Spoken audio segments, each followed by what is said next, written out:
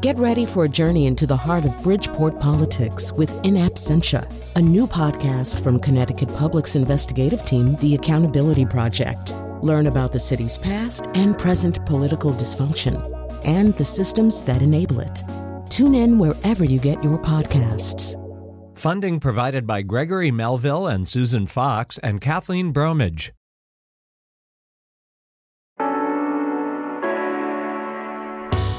This is Where We Live. I'm Lucy Nalpathanchel.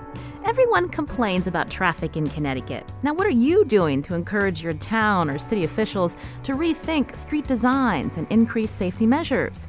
Coming up, we'll hear how New Haven has implemented low-cost approaches on its city streets.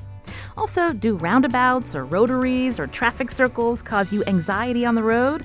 They're one way to ease traffic and make roads safer. We'll check in with an expert across the pond. Kevin Beresford leads the UK Roundabout Appreciation Society. Our conversation just ahead. First, New York City has managed to decrease the number of traffic fatalities. For more on this, we're joined from the studios of SRF Radio in Zurich, Norman Garrick, professor of civil and environmental engineering at UConn. He's currently serving as a visiting professor at the Institute for Transportation Planning and Systems at the Swiss Federal Institute of Technology in Zurich. Norman, welcome to the show. Good morning, Lucy. It's nice to be on again. Now, also with us on the phone is town planner and urban designer, founder of town planning firm Dover Cole & Partners. That's Victor Dover, also co-author of the book Street Design, The Secret to Great Cities and Towns. Victor, welcome to Where We Live. Good morning, Lucy. Thanks. So, Norman, I wanted to start with you. The news out of New York City in last year, the city hit its lowest number of traffic fatalities since record keeping began back in 1910. Specifically, pedestrian deaths have plummeted to their lowest level, dropping by a third. And there's a lot of attention on this Vision Zero policy. Tell us about this idea and where it came from. Well, the Vision Zero started in Sweden, and the idea is that any road fatality is too much. So we need to have a policy whereby we reduce road fatalities to zero. And how do they go about doing that? What are some of the approaches to Vision Zero, Norman?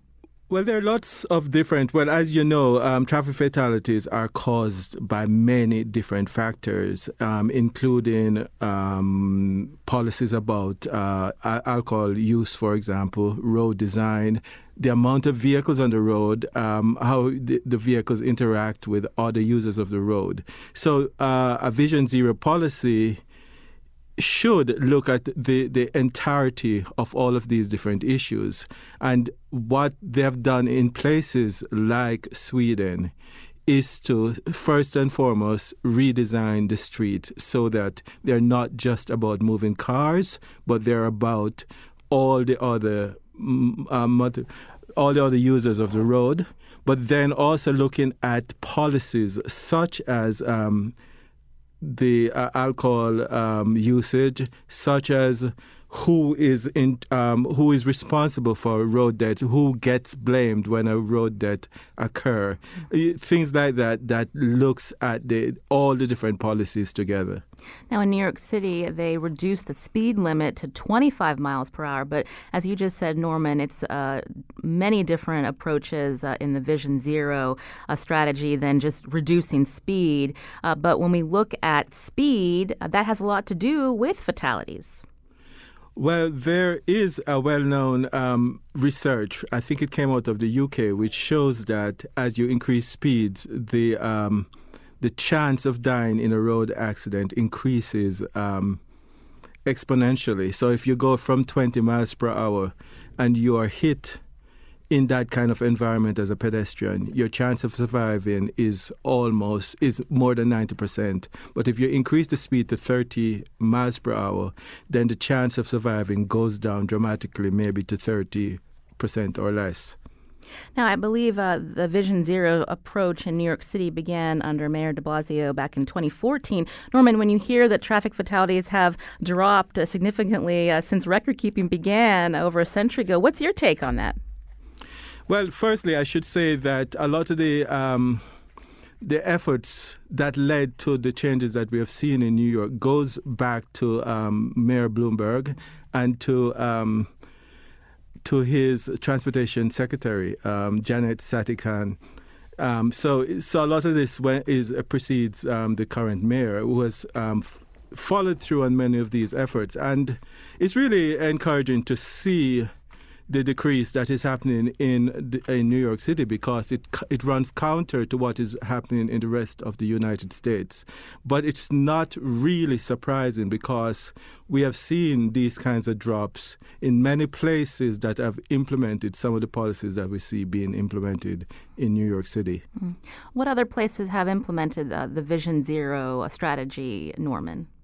Well, they might not label it that, but a city like Zurich, for example, and Switzerland. Switzerland is now near the bottom of all countries in terms of road fatality, and they have implemented policies such as we see in New York, such as giving back space in the roadway to pedestrians, to bicyclists. In particular here, they have had a policy of increasing bike use, which has not been the case traditionally in Zurich.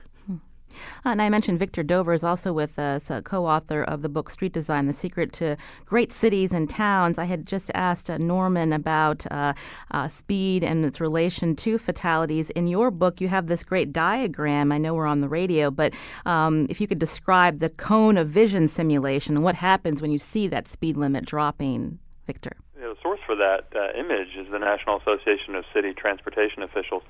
And they found that when you're moving more slowly, and it's not too surprising, that you can just take in a lot more about what's going on through the windshield and through your and around in your surroundings. So, for example, faster than 30 miles an hour, you might only really be able to pay attention to the taillights of the car in front of you and the lanes right in the center of the roadway as you move through an intersection. But if you're going 15 miles an hour, your ability to realize what's going on around you, like, for example, a pedestrian stepping into the sidewalk from your peripheral vision, you become much more aware of it. And the benefit comes in two ways. And I think we see the statistic that Norm was describing about slower speeds improving safety because of these two things. First, you have more time to react because you're moving more slowly. So there are more seconds, there are more milliseconds that pass before something bad happens, like you strike a pedestrian.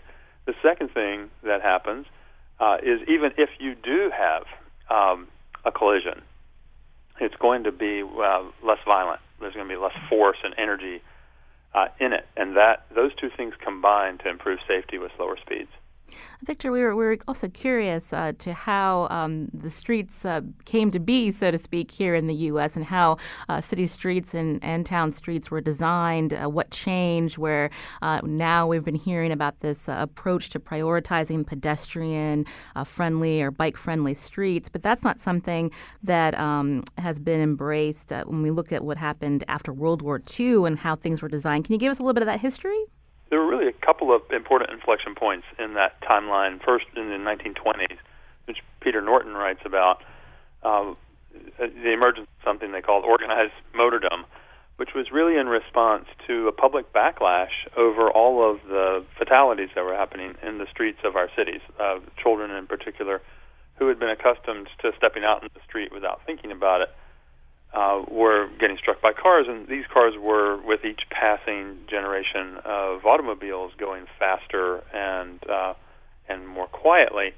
So there was a greater danger for the pedestrians. And their solution to that was to really push pedestrians and cyclists and other road users out of the way, to take over much of the right-of-way, especially the center of it, for automobiles. And that's why we now have things like the term jaywalking. That was an invention from that time period. Then after World War II, there was the full-on embrace of happy motoring, and what's good for General Motors is good for America. And the assumption was, at this point, the pedestrian world we used to know in our historic cities is pretty much over. It's going to be driving everywhere for everything every time. So let's make that fast and smooth and let everybody flow out, generally speaking, flowing from the old city where employment was still concentrated to the suburbs, and in the process sucking the economic power of the city out into the hinterland, but also pushing us as pedestrians farther out of the city. There's some early 1900s pictures in the book that show people standing in the center of the street waiting for a cable car, a streetcar, horses and buggies, bikes, Model Ts, trucks, all sharing the road, and no crosswalks and very little in the way of signage. Everybody was just sharing the speed. It was all because the speeds were similar between these different ways of moving about.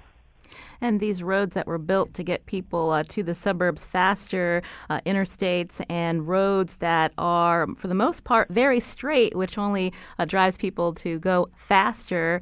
You have a term in your book that describes what we have in many communities across this country, these interstate-like roads with strip malls on either side. What do you call those roads, Victor? Well, the term I think you're thinking of is Chuck Marone's brilliant term, strode. It's not quite a street like we think of in the traditional city.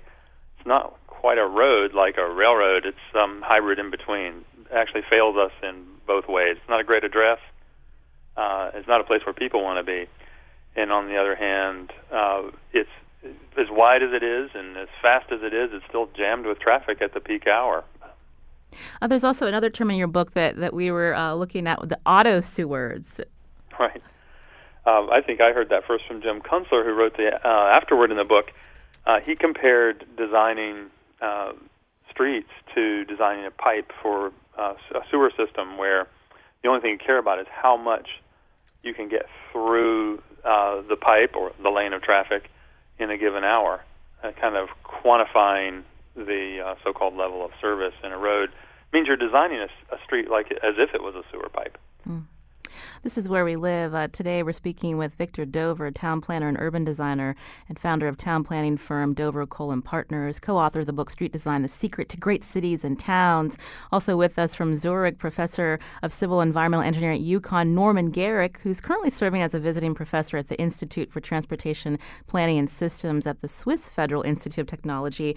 Today we're talking about ways communities can redesign their streets to make them more friendly versus just thinking about the priorities of moving the automobiles faster. You can join our conversation, 860-275-7266. And Norman, I mentioned that you're in Zurich.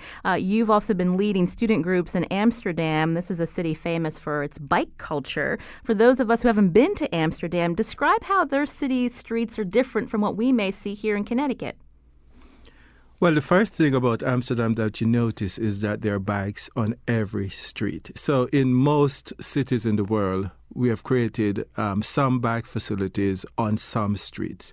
In Amsterdam, that's the reverse. What you have, there are some streets that are not for cars anymore, so it's exactly the reverse.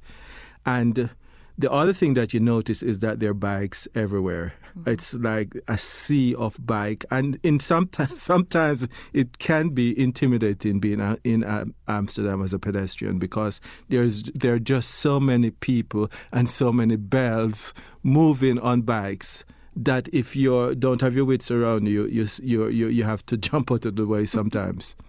I understand European cities were headed to being more car-centric like many places here in the U.S., but what changed for them where they were thinking about it in a different way? Well, one of the points I like to make is that there are many car-centric cities in Europe, and the ones that are not are the exceptions, and we have to look at places like Oslo, Copenhagen, Amsterdam, Zurich, and a few other Swiss cities, not all of them. The story of Zurich is emblematic of what happened in Amsterdam and Copenhagen, in that the officialdom and the car lobbies, they wanted to create auto-oriented places, and this happened in the 60s. Mm-hmm. In Zurich, the pushback came because to change anything, you have to put it to a referendum. And so when the city was trying, the city officials, the canton officials, the federal officials were trying to build highways and to put the trams underground, they were defeated not once but twice at the polls. And then they were forced to adopt something called the People's Plan for improving public transit and for prioritizing public transit. And I think if you look to the history of Zurich, that is what has created the city that we see now. It started around in the late 70s, and it's been a gradual process of changing the streets back to where they're people-friendly, back to where they're better for tram and buses, and now for bicycle. And it's really changed the character of how people live here, but also how they get around. And also this issue of safety has been mightily impacted by some of those decisions from 40, 50 years ago. And Norman, you've written about Zurich putting in something called parking maximums. Describe that for us. So, yes, Zurich started, again, in the early 90s to look at this issue of parking. And the idea was that, well, actually, they call it something really dramatic. They call it the Grand Compromise. And the idea there was that they wanted to reclaim the streets and the squares in the center of town. They wanted to reclaim it for people use rather than for storage of cars. And so the idea was that they would not build any new or allow any new parking unless parking was removed from the streets. And I'm actually working with a master's students here to actually document the changes. And it's what he emphasizes is how gradual the change has been. But if you look at 1990 compared to now, is how dramatically it's changed. Places like there's a street called the Limerick Quay along the river, which you could never believe used to be a traffic sewer and is now for trams and for people and for bikers. Now, Victor, you've written about the emphasis on placemaking when we think about designing communities and all the different types of people who use streets, not just cars. Can you walk us through that? Sure. When we wrote the book, we thought it would be quick and easy because we spent a lot of time looking at streets over the years and working on street designs. But we took a trip, John Massengale, my co-author, and I took a trip, and then another one, to photograph examples that we remembered or that had been recommended to us by people like Norm Garrick. And we photographed them, watched them under different conditions, and we measured them, and then we stayed up late at night arguing about why some were more successful than others. The bottom line is the streets that really perform well are the ones that are places where people want to be. So they are more than just transportation facilities for all the modes. They are also addresses. A place that you want to be is one you're likely to come back and spend more time or come back and have another meal and spend more money. And so the economic performance of the streets where people want to be became pretty apparent as well. And we noticed every time that those places were designed with the pedestrian on top of the food chain, on the top of the pyramid of priorities. And while cars are often, in most cases, accommodated in those streets, they aren't the start and finish of the design considerations. And we made a list of all the things that seem to occur over and over. The streets where people want to be are shaped well by buildings and trees that make it feel like an outdoor public room. They tend to be inherently safe, either because the vehicles are moving slowly or because there's a kind of natural surveillance of the street, what Jane Jacobs called eyes on the street, and a few other factors. Now, when we talked about European cities like Amsterdam that are very bike-friendly, and we see certain cities here in the U.S., putting in bike lanes, is that sending maybe the wrong message that bicyclists need to stay in their lane and the car can take up the rest of the road, Victor? Well, context is everything. We have a lot of streets where the appropriate response is to have dedicated, separated, and to the extent possible protected place to bike that's different from the space within the right-of-way that the cars are using. So some streets call for that. And then other streets are ones where the operation of vehicles is so slow that streets and can be shared by pedestrians and people on bikes and by people moving slowly with cars or making deliveries in trucks. So I think the important word there is context. Mm-hmm. You find the you want a bigger menu of street types instead of just one size fits all. The big news, though, in this renaissance of city cycling in North America, I think it came about because of New York City's rapid progress. They did a lot of pilot and demonstration projects at very low cost to try bringing bikes and pedestrians into greater importance within the streets. And they immediately found that it was not just more welcoming or inviting for someone to use a bike instead of to drive, but also it was safer. And the safety improved not just for people on bikes, but for people in their cars as well. The data suggests that the one thing that made it lots safer to be out on two wheels was having a lot more people out there doing the same thing at the same time. You can join the conversation here on Where We Live, 860-275-7266. Tony's calling from Hartford. Tony, go ahead. Yeah, I was just calling in. I wanted to get in early because it's a comment about framing the narrative and messaging. And when we talk about our streets and we sometimes focus on active transportation, bicycling, walking, and our transit users, we're leaving out a large segment of the transportation mode share in our area, and it's, people are still driving cars. And when we talk about road safety, I think it's really important that we talk about how these safety improvements and road design changes are, best serving the entire transportation network and the safety of all road users, and how the crashes and fatal crashes goes down for car drivers as well. Thank you, Tony, for your comment. Norman, would you like to respond? I think the point is well taken that in all the data that I've looked at, as you improve safety for bikers and for pedestrians, you also see a much safer environment for people in cars. And I think that is one of the strongest arguments for changing how we design the streets, because in the U.S., we are back to killing 40,000 people per year. And this is 3 times the rate of fatality of a lot of countries in Europe. So there is a huge problem that we need to address, and this is part of the answer to that problem. And Victor, before we head to break, did you want to add to that? Well, first, I couldn't agree more with Tony's comment. He's absolutely right.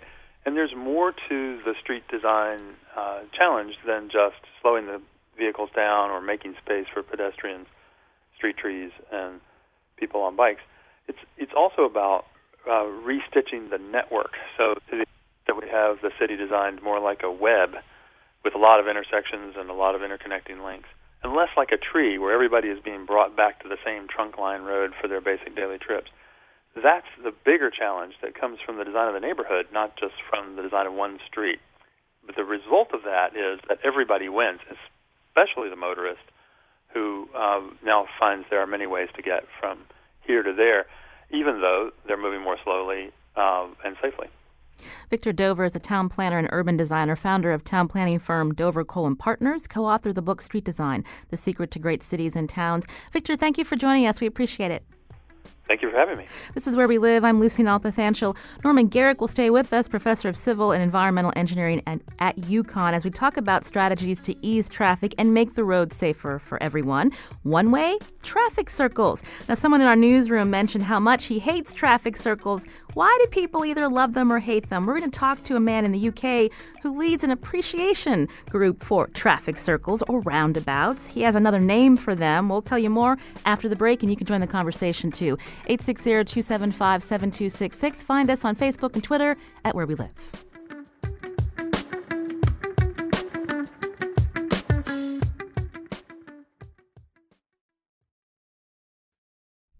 This is Where We Live. I'm Lucy Nalpathanchel. There are a few traffic circles in Connecticut. The Monroe Courier says one will soon open in the town of Monroe, June 4th. Now, how do you feel about traffic circles? You can join our conversation, 860-275-7266. Now, who can forget that classic scene from National Lampoon's European Vacation? I guess what we do is just drive around this circle here. Should be the second left exit. There's the hotel. Hey, look, kids! There's Big Ben and there's Parliament. There it is, there it is, there it is. I know. I can't seem to get over to the left, honey. I'll try next time. Sorry. We'll get out of this jam in a minute. Kids, Big Ben, Parliament again.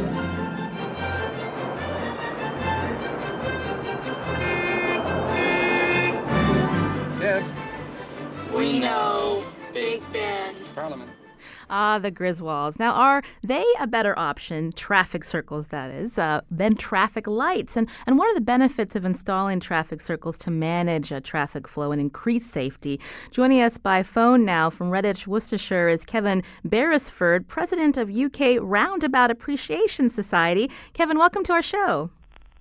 Also known as Lord of the Rings. That's my official title. Hi there. Thank you for joining us today. Now, here in Connecticut, we're used to calling this type of strategy on the road a traffic circle or a rotary. There's lots of different names for them, and you also call them something else. Yes, well, they're roundabouts, obviously, and also they're one-way gyratories, which is what I prefer. I like the sound of a one-way gyratory. It's the French that really thought that one up. So here in the U.S., we're used to traffic signals, but this is something that you don't like, the traffic lights that tell you when to stop and when to go. Well, with the roundabouts, it's so quintessentially English, isn't it? It's all based on a set of decorum and etiquette. It's a bit of no after you, yeah, because you choose when you want to join that flow of traffic. Whereas traffic lights, I mean, come on, they're telling you when to stop, when to go. We don't like that in Britain. We like to do our own thing with politeness and decorum. Besides appreciating people being civil to each other, when we look at data here in the U.S., when they study intersections that have been converted from traffic signals or stop signs to roundabouts, that's something very telling about reducing the number of injury crashes of 72 to 80% and a reduction of all crashes of about 35 to 47%. So why are they safer, Kevin? I think it's because when you look at intersections, everyone's going in a different direction, whereas on a roundabout, we're all travelling in the same direction, and it's at a much slower speed. If there's a collision on a roundabout, you're just talking of a side swipe, whereas on intersections, it's a full-on head-on collision, which is where all your fatalities come from. And I agree with your stats to a degree, but I thought it's something like 90% saving in fatalities if a roundabout is installed over traffic lights. I mean, that's quite an alarming stat, isn't it? It is, and I'm curious when we think about, you'd mentioned that roundabouts are definitely something that people in the UK appreciate, and it's quintessentially British, so to speak. But where was the first roundabout created? Was that here in the U.S.? Can you believe? In New York City, yes, in 1905. Can you believe that? In Columbus Circle. But they never really took off because it was more or less a free-for-all, you know. The traffic that was entering the roundabout had right away, but now it's a much more simpler now in England and the continent. So you just yield to the traffic coming from the left, you know, and the ones going round the circle have right away. And that's all it is. It's not rocket science here. That National Lampoon European Vacation has got a lot to answer for. It really has, you know, because for some reason America is opposed or weary of roundabouts, and I can't understand it because all the stats point to fatalities where traffic lights are installed as opposed to roundabouts. Now, Kevin, we're going to be talking about in a little bit how there are different cities and towns that are now embracing the roundabout, the traffic circle.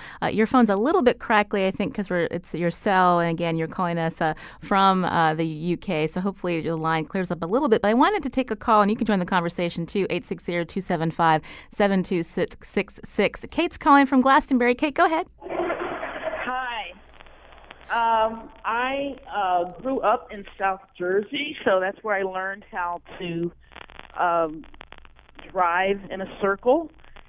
And here it strikes me in Connecticut that the DMV could do a better job of just teaching people how to take turns and how to adjust their speed. I'm thinking about the circle by Bushnell Park near the State House, which has stop signs, and that causes a lot of trouble. And I look at the new circle rotary in Glastonbury, and that immediately struck me as too small. Mm. Well, Kate, thank you for your call. Norman Garrick is with us. Also, he's with us from a studio in Zurich. Norman, let's talk about the way traffic circles or roundabouts are designed here in Connecticut, because depending on the way they're designed, they're not quite the same, and depending on where you are. Well, the British came up with the term modern roundabout from around the 1960s to talk about the creation that came later.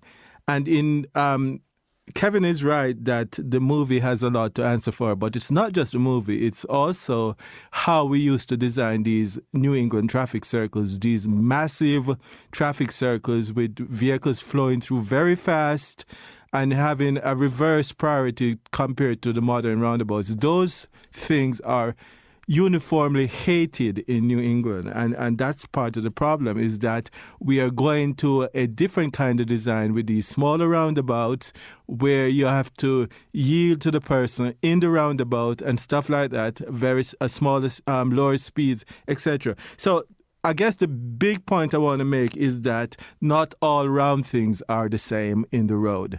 They serve different purposes, they have different functions, and some of them are pretty horrible. So we need to actually make a distinction between roundabouts that are well designed and traffic circles that are hellish.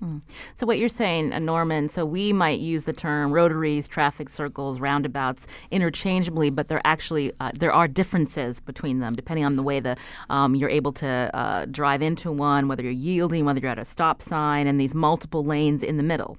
Multiple lanes in the middle, whether or not they're huge or they're smaller, whether or not in Seattle they have something called a traffic circle, which is really lovely because it slows down traffic in neighborhood streets, and it's also used for planting trees. So it adds lots of amenities to the neighborhoods, and I wish we would use some of those in a place like Hartford. So there are lots of different things. It's deceiving when we talk about these as all being the same. Now, again, I mentioned Kevin Beresford is with us, president of the UK Roundabout Appreciation Society. Kevin, can you hear me? Yes, perfect. So tell us a little bit about what Norman was saying about the modern roundabout and the way they're designed, where you have things in the middle that complement the neighborhoods and the communities that they're in. There's nothing more expressive than the one-way gyratory, and I've seen statues, paintings, trains, boats, planes, pubs, churches. Anything can go on a roundabout, and I think that's what makes them so special in the UK. They lift our sagging spirits on long, tiresome journeys. It gives any local council brimming with a degree of civic pride the perfect opportunity to put a garden in the middle of a road junction. How green is that? How green is that as opposed to traffic lights? There's no green in traffic lights, only red. And we have pictures of some of those roundabouts on our website, wnpr.org/wherewelive. You can join our conversation, 860-275-7266. Bob's calling from Bristol. Bob, go ahead. Hi. Lucy, thanks for giving the call. I love the conversation. And I would say, I think, backing up Dr. Norman, yeah, there are roundabouts and there are roundabouts. I grew up in the South, and they were called traffic circles. But two stories about Connecticut or New England. One is there is a wonderful roundabout leading down to Hammonasset. You get off the I-95, you have to do a roundabout. It's wonderful. It just takes you right to where you want to go. On the other hand, I have to tell you a nightmare story. My wife and I were vacationing around Massachusetts, and she was driving, and she got caught in the most horrific roundabout near Concord. It was 4 lanes wide. You had to move from the inside to the outside to get to where you wanted to get in. And I thought at one point we were going to have to change sides. She was going to have to move over, and I was going to have to get in the car. on the driver's side because she was just stuck. She was panicked about how to move from inside to outside in a 4-lane rotary. And there are good things and bad things, and I appreciate the fact that in England they've come up with a better design, but today it's humorous, but then it was sort of frightening. So, but the one in Hammonasset, leading to Hammonasset, is just wonderful. Well, thank you, Bob, for your call, and we're glad that your wife is okay after that experience. But he did bring up a good point, and I'll go back to Norman Garrick, that when we're driving around in Massachusetts, there's definitely a lot more of these traffic circles that are present, and depending, again, we just talked about this, the way they're designed, if people don't know how to navigate them, they can be dangerous as well. I also want to tell you a story about how we use language.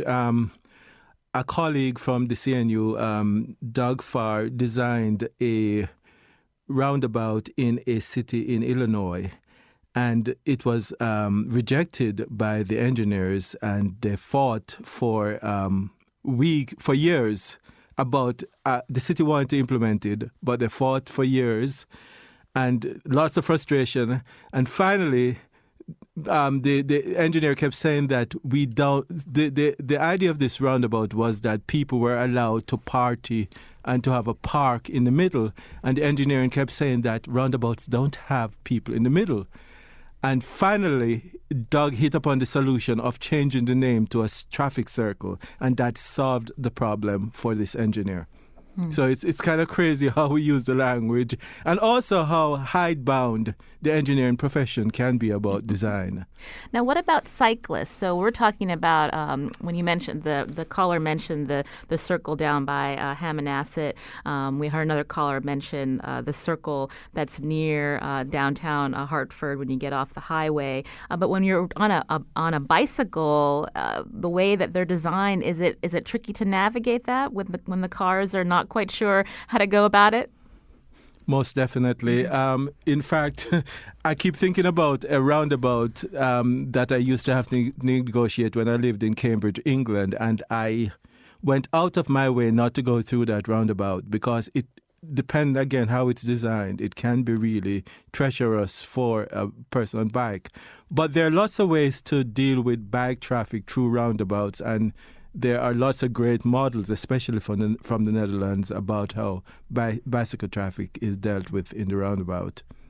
This is Where We Live. Today we're looking at ways to make our streets safer for everyone, pedestrians, those in cars, those on bicycles. And you can join our conversation, 860-275-7266. This segment we're talking about traffic circles as one way to slow people down and also ease traffic. On the phone with us is Kevin Beresford, president of UK Roundabout Appreciation Society, and Norman Garrick joining us from Zurich. He's a professor of civil and environmental engineering at UConn. I want to take another call. Allison from Fairfield. Allison, go ahead. Hi, how are you today? We're doing well. Go ahead with your question or comment. Well, there's two things. One is that I spent a lot of time in France in the countryside, and there are a tremendous amount of roundabouts, and each one has a garden or a statue or something. The French are also, very expressive, so they can be kind of kitschy and funny. So I did a photo documentation of my trips with pictures of every single roundabout, sculpture, or garden in the south of France and in the Auvergne. So they're nuts about them. But the other thing is, here in Fairfield, we had two really good roundabouts, and they changed one of them into a light. So you're sitting at the light for a long time and going through the I don't know what you call it now, I guess a traffic circle.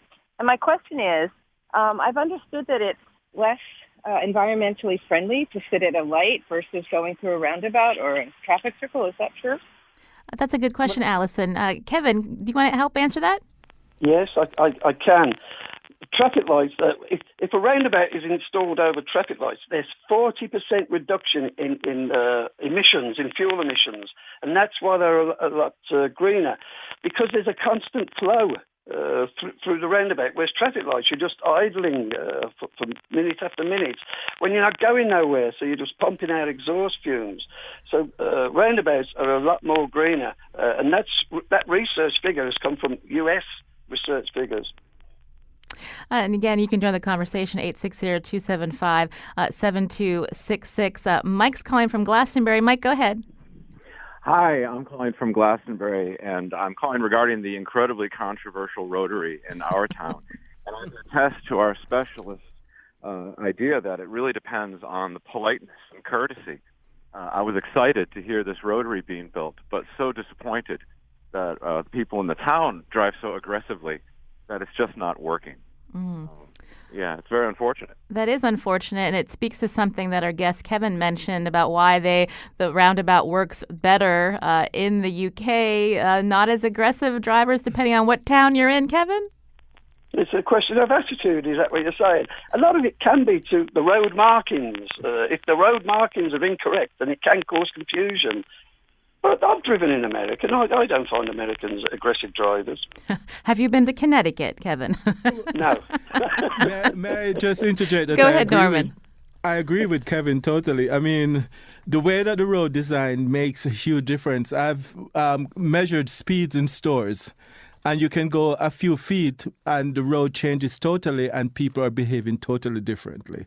So I think we should look towards how that roundabout is behaved rather than blaming people from Glastonbury as being aggressive.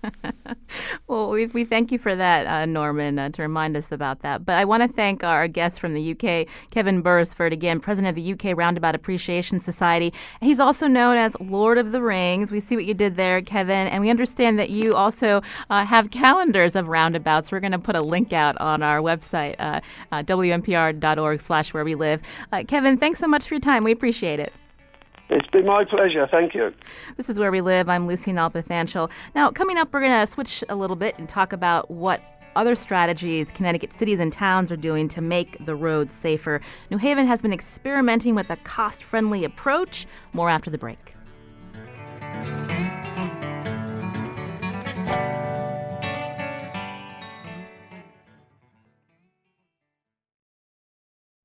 This is Where We Live. I'm Lucy Nalpathanchel. Today we're talking about the way streets are designed to put people, not cars, as a priority to improve safety for everyone. And with us from a studio in Zurich is Norman Garrick, professor of civil and environmental engineering at UConn, currently serving as a visiting professor at the Institute for Transportation Planning and Systems. Also joining us now is Doug Houselayden, director of transportation, traffic, and parking for the city of New Haven. Doug, welcome to the show. Good morning, Lucy. Thanks for having me. So before we run out of time, we've heard this idea previously about complete streets, a philosophical shift in how we think about designing streets and working with everyone in communities to make the roadways safer. I'm curious what New Haven's doing there. Well, New Haven passed a complete streets ordinance after 2008 had a series of tragic pedestrian deaths. Community came together, the New Haven Safe Streets Coalition, passed the Complete Streets Ordinance, and that ordinance literally reprioritized the roadway design for the engineers of the city of New Haven to prioritize active transportation more and add to it a vulnerable user element so that we actually look at more than just vehicle throughput as a measure of success. So we were talking about all these different ways of helping improve safety, but sometimes that can involve a lot of dollars. And so what is New Haven doing to do it on the cheap, so to speak, but also making improvements that you're seeing results? Well, we've been able to use some lighter and quicker tactical urbanist methodology. For instance, with respect to testing whether or not concrete construction would work, we've been able to place traffic cones in the right-of-way, put up temporary signs and temporary tape, and then measure the impact from respect to the traffic counts as well as our neighborhood benefit. We've been learning a lot from watching folks like Street Plans out of New York, leading the way in tactical urbanism and trying to do things in a shorter term so that residents who are complaining can work with us to iterate. It's a very uncomfortable place for a lot of folks to be in, frankly, because we'd rather have a full project and spend the real dollars on concrete. But in the interim, while folks are waiting and our job is to mitigate risk, we have to be trying more and doing more. So tactical urbanism, so it's like a trial and error approach to urban planning? In a way, and really, there's a lot of concepts out there to use. There's really a tool belt of traffic calming methods, and to figure out which is the best for the situation, sometimes you do want to have a little bit of trial. One thing we've really worked with our community on, the New Haven Bike Month group, has been using our stencils. We bought stencils for bike lane stencils, and we lend them out to the community. So they use duct tape, cornstarch, water, and food coloring, and make temporary pop-up bike lanes when they have road closure festivals. And it's a great way to get out there and get the community more comfortable. To the caller's point, a lot of our communities are seeing a lot of fast traffic, and so just getting them used to having other users in the roadway is really important. Norman Garrick's with us. What's your take on Complete Streets 2.0, Norman? I think the idea of tactical urbanism has been a really powerful one, partly out of the Congress for the New Urbanism. What it does is that we, in the past, we would plan a lot of what gets done on the streets based on engineering models or engineering ideology. And what tactical urbanism does is gets you to try different things. So is it actually going to slow down the traffic? Is it actually going to cause traffic congestion? Is it actually going to slow down the traffic? So you get to try things in a cheaper way or a quicker way, and then you can demonstrate that some of these ideas actually work. And in fact, if we look at what was done in New York City, it was really a grand use of tactical urbanism on Broadway. The Broadway closing was really using very cheap and very temporary type of solutions. And then over time, they made it more permanent as they saw how well it worked. When they've had some of those approaches in New York City, Norman, there was some backlash, especially when certain parking spaces were eliminated. Yes, and this is exactly what tactical urbanism does. It addresses the potential for these criticism, because then it shows the reality rather than the fear. So even though Woody Allen is against bike lanes in Manhattan, you can use tactical urbanism solutions to actually test the fear and also to test the hope of the people on the other side. And so things like the bike lane in Prospect Park was very, very, very unpopular. And now that it's been implemented, so as you implement things, you can see the reality, and you can also test whether or not it needs to be tweaked and made better. So what is working, what is not working. Speaking of bike lanes, just to get a little more of an idea of what other changes have happened in the city of New Haven, Doug House-Layden, I understand there's also wrong direction bike lanes. Yes, we've been able to find space in the right-of-way for cyclists. So in High Street in downtown New Haven, we've been able to install a contraflow bike lane to allow folks in our one-way grid to sort of cut 4 blocks out of their commute to get from A to B. And so infrastructure is incredibly important, but if it doesn't get you the entire way, if there's gaps in your infrastructure, or if it makes it too hard, you're not going to see the behavior change. And we've been really proud of how folks have been opting out of the car in New Haven, and I'm really excited about the new census to see our numbers. In addition to contraflow, we've been able to install, thanks to the 2015 bike bill, we've been able to install two-way cycle tracks. Our favorite design is on Long Wharf Drive, and that was really a partnership with the state DOT in how we wanted our local roadway restored after they left from the Q Bridge project. So it was an opportunity to sneak some alternative transportation infrastructure in on a maintenance budget when something was already committed with federal funds. And so it's been a very successful project, just again, reordering the right-of-way and making sure folks know that there is a place for them if they're on two wheels or on foot. Doug House-Layden, again, is Director of Transportation, Traffic, and Parking for the City of New Haven. Doug, thank you so much for coming on to talk about Complete Streets 2.0. Thanks so much, and happy Memorial Day, everybody. Also, Norman Garrick, Professor of Civil and Environmental Engineering at UConn, who is currently serving as Visiting Professor at the Institute for Transportation Planning Systems at the Swiss Federal Institute of Technology in Zurich, joining us from Zurich today. Thank you so much, Norman. We appreciated your perspective.